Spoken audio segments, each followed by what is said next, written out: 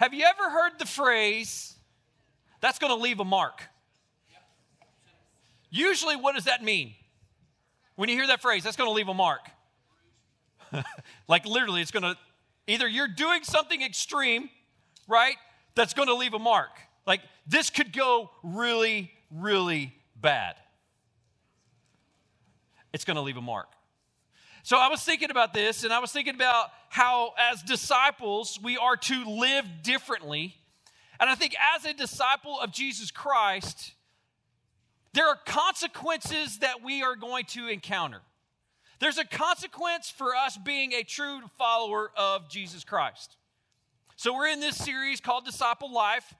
And last week we talked about count the cost, follow Jesus. This week we're diving into what does it look like to live differently. And here's what I believe. I believe that as a disciple of Christ, there are consequences to that. And guess what? Your encounter with Jesus is going to leave a mark. So as I was thinking about this whole idea of leaving a mark, I could not help but to think about Fail Army on YouTube. Is anybody with me on that? So for our entertainment, let's have a moment here. Let's watch other people's failures and laugh, okay? Roll that clip.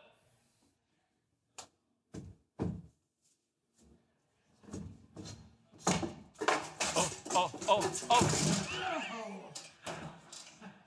Hey, he's laughing. It's okay. It's laughing. He's laughing.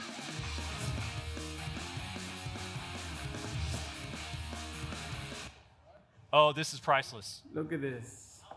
Going on. Oh. Now that's going to leave a mark. I know it. The guys on the roof are just laughing at him. Oh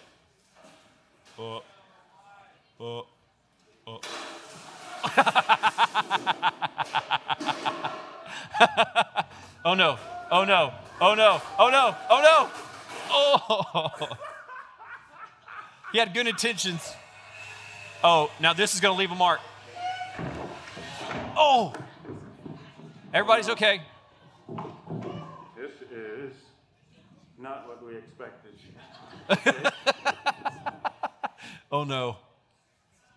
Is that it? Oh, that was it. So literally the truck pulls off and they unload it doesn't unload the way it's supposed to. It like falls and collapses. There are things in our lives, right? Best laid plans that sometimes are going to leave a mark. They don't always go the way we would want. So I was thinking about this idea of living differently and the consequences of living differently and our encounter with Jesus and how it genuinely is going to leave a mark on our life. We cannot be different. We cannot be the same as we always were because of our encounter with Jesus Christ. Now, I want you to think through this. Some of you are believers in Christ. You've been a believer in Christ for, a couple of months or maybe a year or two. And maybe the mark that Jesus has made on your life is still taking effect. But guess what? Some of us who have been believers in Christ all our lives, that mark maybe had been so long ago, and you're trying to realize what the difference is. But here's the reality and the truth of the gospel is that Jesus left a mark on your life back when you accepted Christ, and you're still walking in that right now. Now, some of us are along the journey in our relationship with Jesus, and this series is all about understanding what happens in that journey. That once you come to faith in Christ, and if you're a believer in Christ, say amen. Amen. All right. Those that are believers in Christ, that is one step in the journey of discipleship. That's the first step, is the step when you say yes to Jesus and say, come into my life. Forgive me of my sin. I no longer want to be lost, or I don't want to find myself in hell, but God, I realize the state of my sin and how it has separated me, and I need you to come into my life. And that moment, the grace and the blood of Christ is poured out all over your life, and the mark of Jesus is on you. He's left a mark, and you cannot be the same because of your encounter with Jesus. And so what does that happen? What happens in that moment is a life that lives differently. Your life is different, and the journey that you are on, that journey is going to be for the rest of your days. For the rest of your life, you get to be on this journey of discipleship with Jesus Christ. I've been on that journey for 40 years. I just dated myself. The reality that I've been a believer in Christ for 40 years. And to think that how many times I have been discipled and been inside of a discipleship group all of these years, and how many groups that I have actually led, and how many students that I have discipled through these years, is just amazing to believe that I still learn something when I read Psalms 57 this morning. And that, as I was reading through even 1 Samuel and how Saul and Jonathan and David and that whole David and Jonathan friendship, and how David almost like cut off the part of his robe while Saul was in the bathroom. Yeah, that's in the Bible. I read that just the other morning. It just blows my mind. And I hope that many of us in this room, you're not getting so apathetic about God's word that you lose your awe. And I think true disciples never lose their awe of what they're reading and what they're understanding. And there's a character in the Bible that we've been studying. We started studying last week. There's a character in the Bible, and his name is Peter. He's a disciple. He's a disciple that encountered Jesus while he was fishing. He was done fishing, and he had this encounter on the bank there, and Jesus said, drop your nets. You're no longer going to be fishing for fish. From now on, that's funny, you're going to be fishing for men. And Peter, in that moment, has this epiphany moment, and he literally drops the net, and he starts following Jesus. Now, as last week, we learned that, that cost, the count the cost and that whole following thing, it was a little rocky for Peter. He didn't always get it right. There were times when he got it wrong. But this week, I want us to dive into what happens to Peter on the other side of his denial of Jesus. Now, as we read in Scripture, Peter denied Jesus 3 times, right? 3 different people asked him, do you know this guy? Do you know this guy? And 3 different times, Peter's answer was, I don't know him. I don't know who he is. Never knew him, the guy. And then at the very second, the 3rd time he denies Christ, the rooster crows, and he realizes what Jesus said to him just a few hours before. Hey, you're going to deny me 3 times. And this guilt and all the things, he starts carrying the weight of denying Jesus. And I love this. This is so good. After his burial, after his resurrection, Jesus appears to the disciples, and he's on the bank of the very lake that he called Peter to. This is crazy. And he's having a good old fish fry. And the disciples have been out fishing. They went back to doing what they should have been or thought they were doing before Jesus even called them 3 years earlier. And so he is at the bank, and Jesus is cooking fish, and they're out fishing. They smell the fish, and they're like, hey, I didn't think I know that guy. And Jesus calls out to him and says, hey, I got breakfast, boys. Come on in. That's Steve's paraphrase. So they have this breakfast, and Jesus asks Peter 3 different times, do you love me? Yes, Lord, I love you. Do you love me? Yes, Lord, I love you. Do you love me? Yes, you've asked me that 2 other times, and now a 3rd time. Yes, Lord, I love you. And then Jesus commissions him and says, now go and make fishers of men. And I love that moment because Jesus restored Peter, and there's light bulbs going off in Peter's life. And from that point forward, Peter's life, he was living differently. And I want to talk about what that difference looked like. I have 4 points about Peter, and I have 4 points about us. Are you ready? Here's the first one. Peter talked differently. Peter talked differently. Acts chapter 2, verses 37 through 41. Acts chapter 2, this is after that restoration moment. Peter is out with his buds. They're doing their thing, and they encounter a group, and lo and behold, Peter stands up and starts preaching. His talk is way different than it was before. Peter he was a talker back then, but it was mainly out of curiosity, and a lot of times he put his foot in his mouth. But after that moment, his talk was way differently. He's standing in front of all of these people, and he's no longer denying Jesus. He's acclaiming and affirming Jesus. His talk has changed in a big way. And let's read that. Acts chapter 2. It says, now when they heard this, they were pierced to the heart. That's the gospel. And Peter said, and they said to Peter and the rest of the brothers, what are we to do? And Peter said to them, repent, and each of you be baptized in the name of Jesus Christ for the forgiveness of your sins, and you will receive the gift of the Holy Spirit. For the promise is for you and your children, and for all who are far away, as many as the Lord our God will call to himself. And with many other words, he solemnly testified and kept on urging them. His talk is way different. And he's saying, be saved from this perverse generation. So then, those who had received his word were baptized, and on that day they were added about 3,000 souls. Peter preaches his very first sermon, and 3,000 people come to faith in Christ. His talk was way different. Before the moment when people were asking, do you know this man? What was Peter's response? I don't know that guy. He was denying Jesus. And then all of a sudden, he has this restoration moment, and his life is different. It's obvious. And now Peter is stepping into the reality of who he is and who Jesus is, and now he is using his tongue, and he's using his words to edify and to encourage others to know Jesus even more. And he calls them to repentance. Ooh, that's a different phrase than denying, right? I don't know the man. Hey, y'all need to know Jesus. Y'all need to repent of your sin and change the direction of your life. Talk is way different for Peter. The second thing we see is that Peter walked differently. He walked differently. He started healing people. He started walking and ministering to the people around him. I want to look at Acts chapter 9, verses 32 through 35. And Peter is traveling, going through from region to region. He's walking, he's going, he's taking the gospel wherever he is. His walk is different. He's not just isolated in one little area or region of the world anymore. He is starting to go out. And so he's walking and traveling through all those regions. And he came down to the saints who lived at Lydia.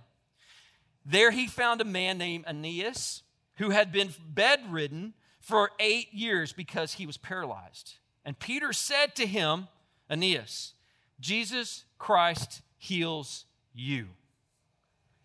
Get up, make your own bed. Does that sound familiar? Does that sound like something Jesus had said to another paralyzed guy? And Peter's saying the same thing. It says, and this is what's cool. Immediately the guy got up. Immediately guy got up. And all who lived at Lydia and Sharon saw him, and they all turned to the Lord. Peter is walking differently. And he's walking, not just physically walking, but he's walking in confidence. He's living a life in confidence of who Jesus is in him and the power that is in him to be able to walk out and minister to the people that are around him. Now, that's pretty cool, y'all. Peter is walking way different. I'm sure Peter's not walking around scared and afraid like he was during the denial. He's not coward anymore. I'm sure he's got his shoulders rolled back, head up high. I'm confident, and I know who I am, and I know who Jesus is, and I know the power that's in me. Oh, you're going to walk different. I'm pretty sure it's a strut. You think? Peter's walking a little bit differently. Point number 3, Peter believed differently. He believed differently. It's amazing how his faith grew so much. His identity and his belief in who Jesus was. He saw Jesus go to the cross. He heard and saw all the miracles and the parables and all the things that Jesus had done. And he encountered people with Jesus all of these years. And now Jesus had sent him out, had commissioned him to go be fishers of men. And so he is out commissioning, walking, talking, but what he believes about himself and what he believes about who Jesus is, way different. Way different. And I love it in 1 Peter chapter 1. This is a book in the Bible. There's actually 1 Peter, 2 Peter, both written by Peter, right? The guy who encountered Jesus and the guy that we're talking about. This is his very words. And if you read these words and you think, man, he believes differently, I think when I read that, I went, oh yeah.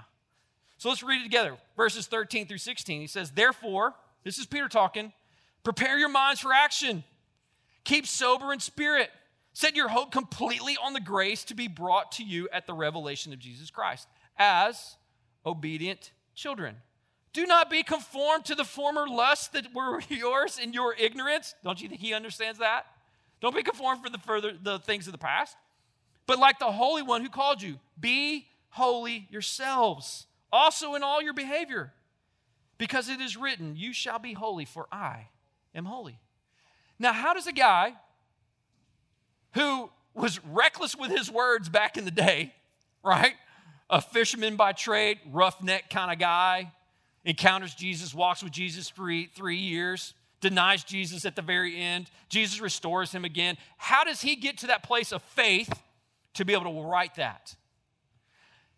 God was doing something in his life. He was learning. He was growing. He knew exactly the scriptures. He quotes the scriptures, right? So no longer was this, roughneck fisherman. Now he was becoming someone of a student of the scriptures. He understood and knew what was going on. He believed differently. Number 4, Peter endured differently. He endured differently. He endured persecution. Acts chapter 4, verses 3 through 12. This is a lot, so hold on. If you read it on the screen, great. But here we go. And they laid hands on them and put them in prison until the next day. This is Peter and his crew. They were out talking and preaching, and the religious leaders did not like it. They didn't like the preaching. They didn't like the 3,000 people coming to faith in Christ. They were feeling threatened, and they scooped the guys up. They were persecuted by religious people. You would think, if I'm going to get persecuted, I should get persecuted by non-Christians, right? Yikes. Peter and his crew was being persecuted by the religious people, and they didn't like what they were saying, and they laid hands on him. In other words, they physically grabbed him off the street, basically kidnapped him in the middle of the street and took him in. They put him in prison until the next day, for it was already evening. But many of those who had heard the message believed, and the number of men came to be 5,000. So we had 3,000 the first time. Now 5,000 people are being impacted by Peter.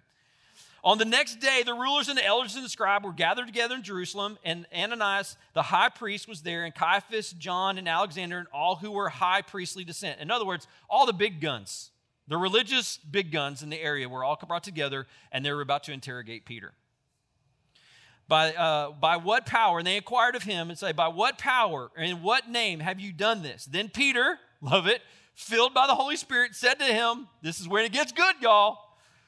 Peter speaks it out truthfully. He says, rulers and elders of the people, if you are all on trial today for the benefit done to a sick man as to how this man was made well, let it be known to all of you and to all the people of Israel that by the name of Jesus Christ the Nazarene, whom you crucified, whom God raised from the dead, by this name, this man stands here before you in good health. In other words, the guy he just healed.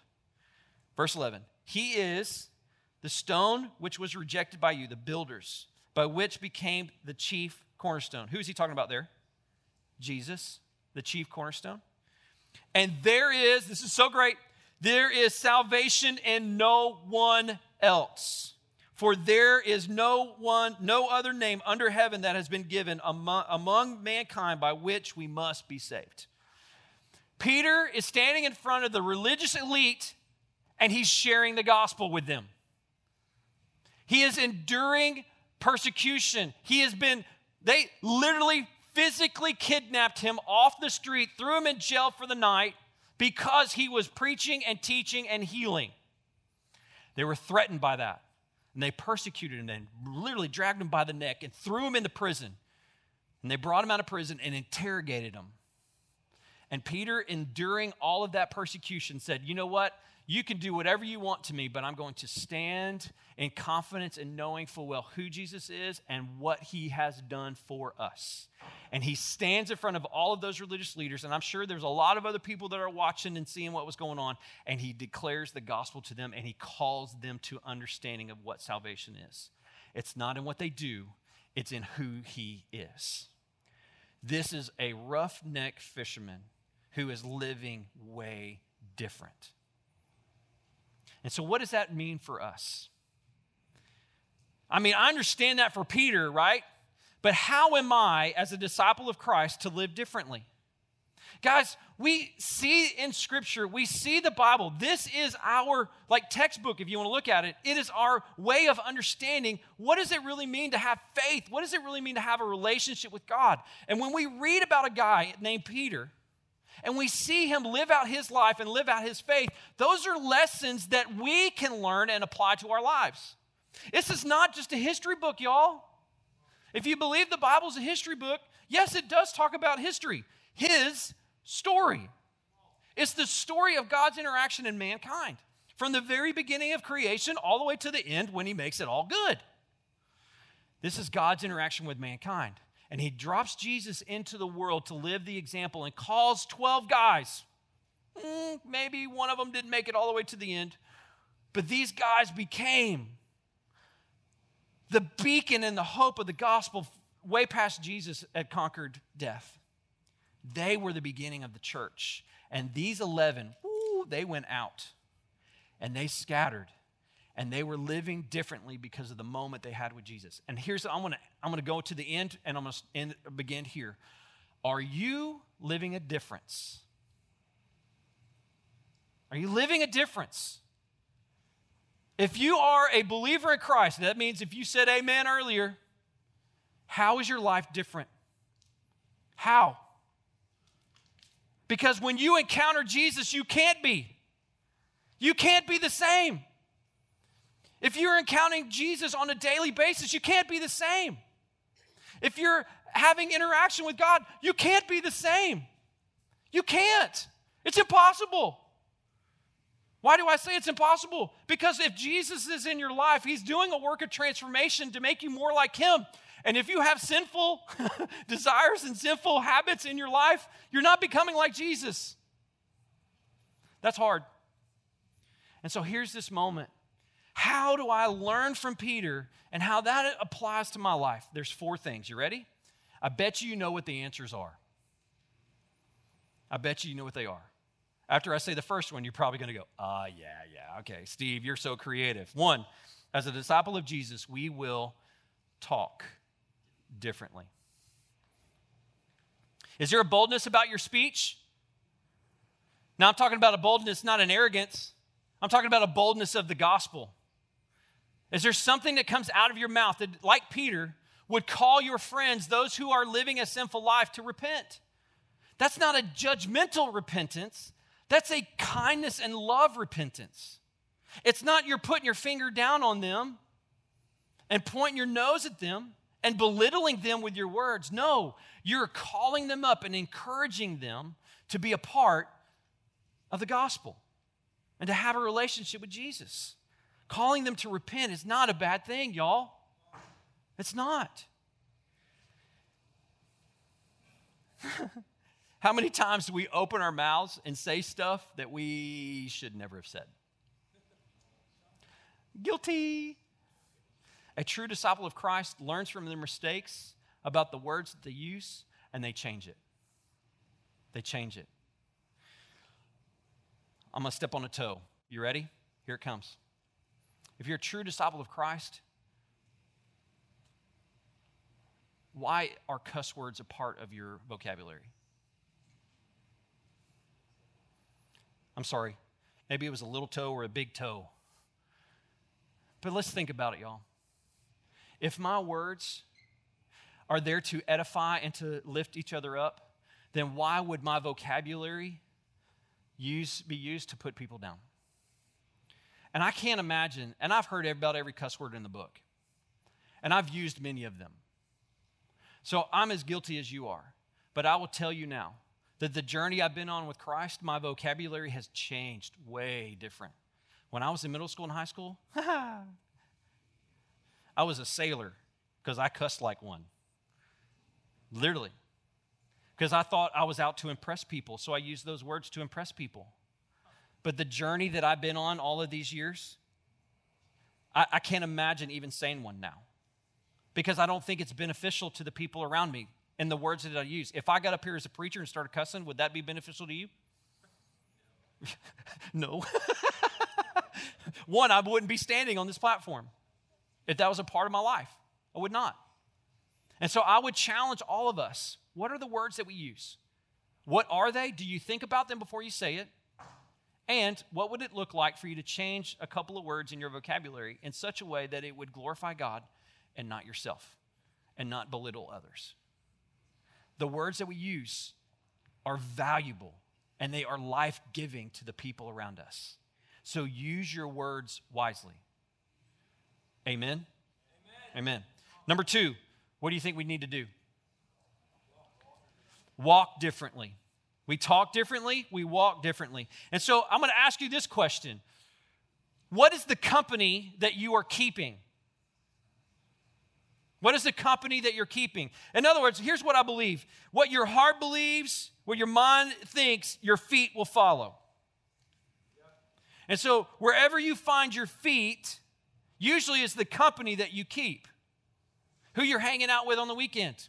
When you leave church and you head out on your own, and tomorrow morning when you show up at school, or when you show up wherever you're going to do tomorrow, whatever that looks like, where are your feet taking you, and what are the company that you're keeping? Who are the people that you are with, that you live life with? Are they encouraging you? Are you encouraging them? Are you pouring courage in and not taking courage out?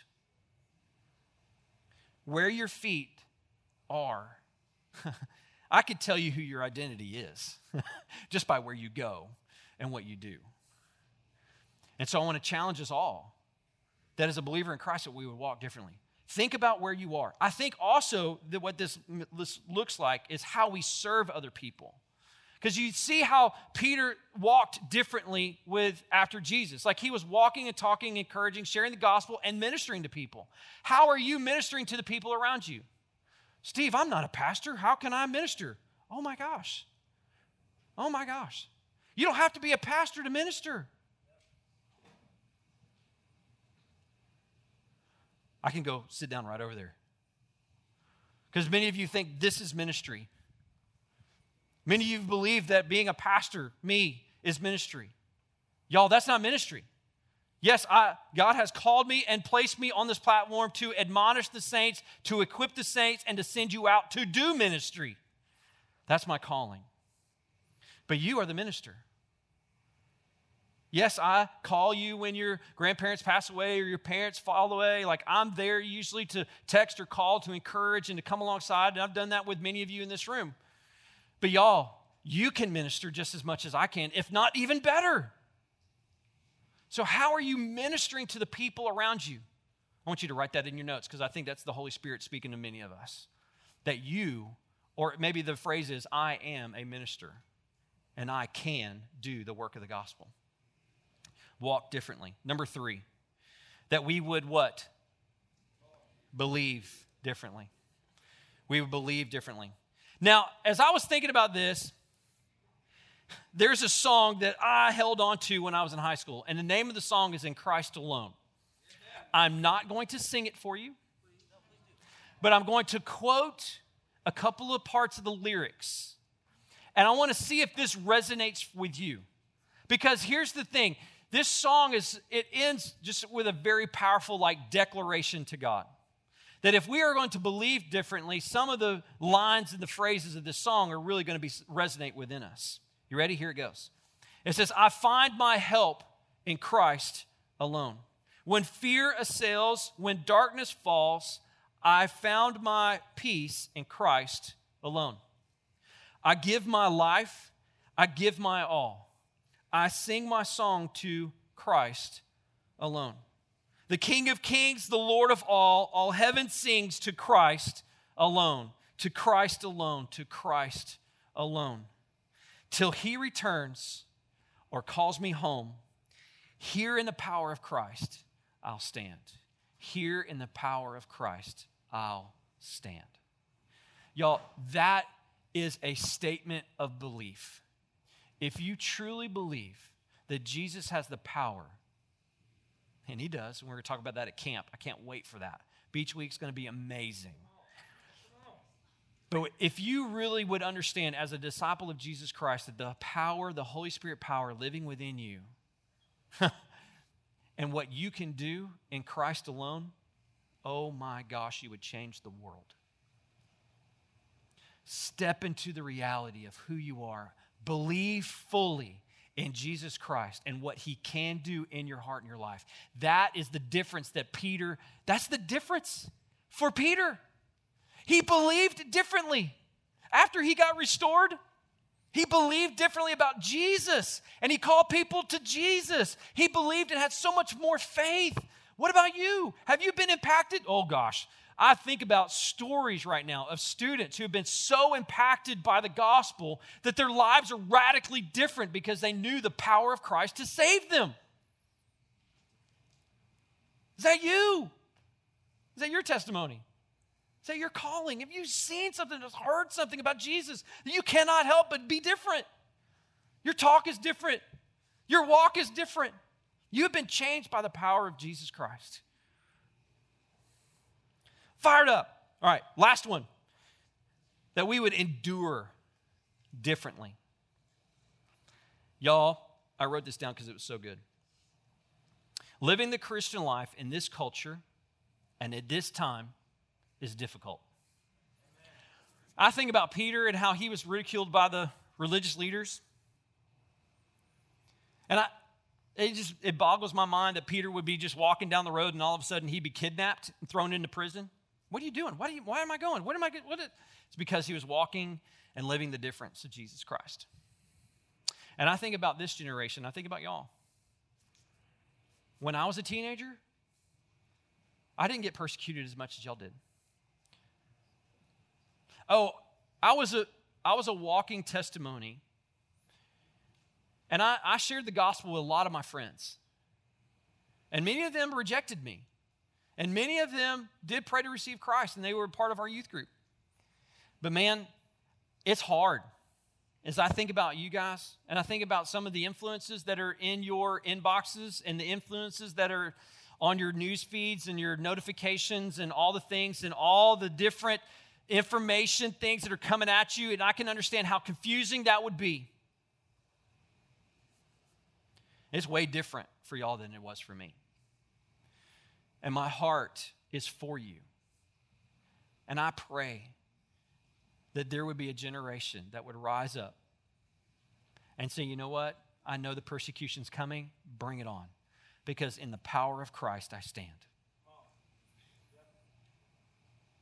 I'm going to say no to a lot of influences for the reason, not that I would be better than anyone else. I'm going to say no to a lot of the temptations. I'm going to say no to a lot of the influences. I'm going to turn off my phone. I'm going to turn off notifications so that the influence is not there. I am going to take a huge stand for the gospel. And my friends, those that would do that and would be so bold, you will be so different. And the persecution will come. But I promise, if you stand in the power of Christ, He will give you the strength to endure it. He's not going to save you from it. Please hear me on that. He's not going to save you from it, but He'll give you the strength to endure it and to get through it. Peter ended, Landrum led that scripture earlier. One of my new favorites, because Peter got it. As he said, Lord, to whom shall we go? You have the words of eternal life. And we have already believed and have come to know that you are the Holy One of God. Peter got it right. For once, he got it right. I'm going to bow tie this message with a phrase, and then Victoria's going to come up and she's going to kind of wrap up this message. But I want to bow tie it with this phrase. You ready for this? What Christ is asking us to live differently for. Ready? Everybody locked in on this? If you hear anything about this, please. What Christ is asking us to do is not behavior modification. Now, let me explain that. It's not that me or anyone around you is telling you, you better be good or else. And that you need to clean up your life because maybe some human being around you told you you had to. And that's behavior modification. What Jesus is asking of us and His disciples is to surrender to life transformation. That's a big difference. Because the person that's guiding us and leading us is Jesus himself. Do you see the difference? So the difference comes from the inside, not from the outside. You are going to be looking more like Christ because you surrendered to Christ on the inside. That he has captured your heart so fully that you're like, whatever you need, Jesus, I'm all in. Whatever you need, Jesus, I'm all in. Whatever you ask of me, Jesus, I'm all in. It's not this behavior thing like, I'm just going to get better so everybody will like me. I'm just going to get better so my parents don't yell at me all the time. Do you feel what I'm saying? This means yes. I think a lot of us are struggling with behavior modification. A lot of us are. But what Jesus is asking in that live different line there is not behavior modification. What Jesus is asking is to come and die. Not a physical death, but a spiritual death. That you would humble yourself before the Lord so that he will lift you up. That you would humble your life to the calling of God on your life, to be a disciple, to follow him all the days of your life. And that he would be the one that would transform you from the inside out. That the things that grow on the inside of you are going to come out of your eyes. They're going to come out of your mouth. They're going to come out of your hands and your feet and who you are. That is what Jesus is asking of you. It's funny, there's nothing in there that says, hey, be a good person. Jesus never says, hey, be a good person. Everything will be great for you. No. He says, come and die. He says, humble yourself before the Lord, and I will lift you up. I love that because Jesus is doing a work on the inside. And y'all, if you're a true believer in Christ, I think it might be good to surrender to that right now. Let me pray for you. Father, thank you so much for your word. Thank you so much for the life of Peter and what we see and what we encounter in him. Lord Jesus, I'm asking and praying that these words, the words that have come out of my mouth, I pray that these words that have been declared in your word would strike a chord in our hearts, God, that we would be ever so different because of the time that we had in your word this morning or tonight. So Lord, I pray for these students right now. I pray for the ones that are wrestling in their heart on whether they're going to fully surrender to Christ or not. Are they truly going to follow after you? Lord, I pray that in this moment you would give them a boldness and a courage, God, that they would stand up and say, yes, yes, Lord, whatever you would have for me, I'm all in.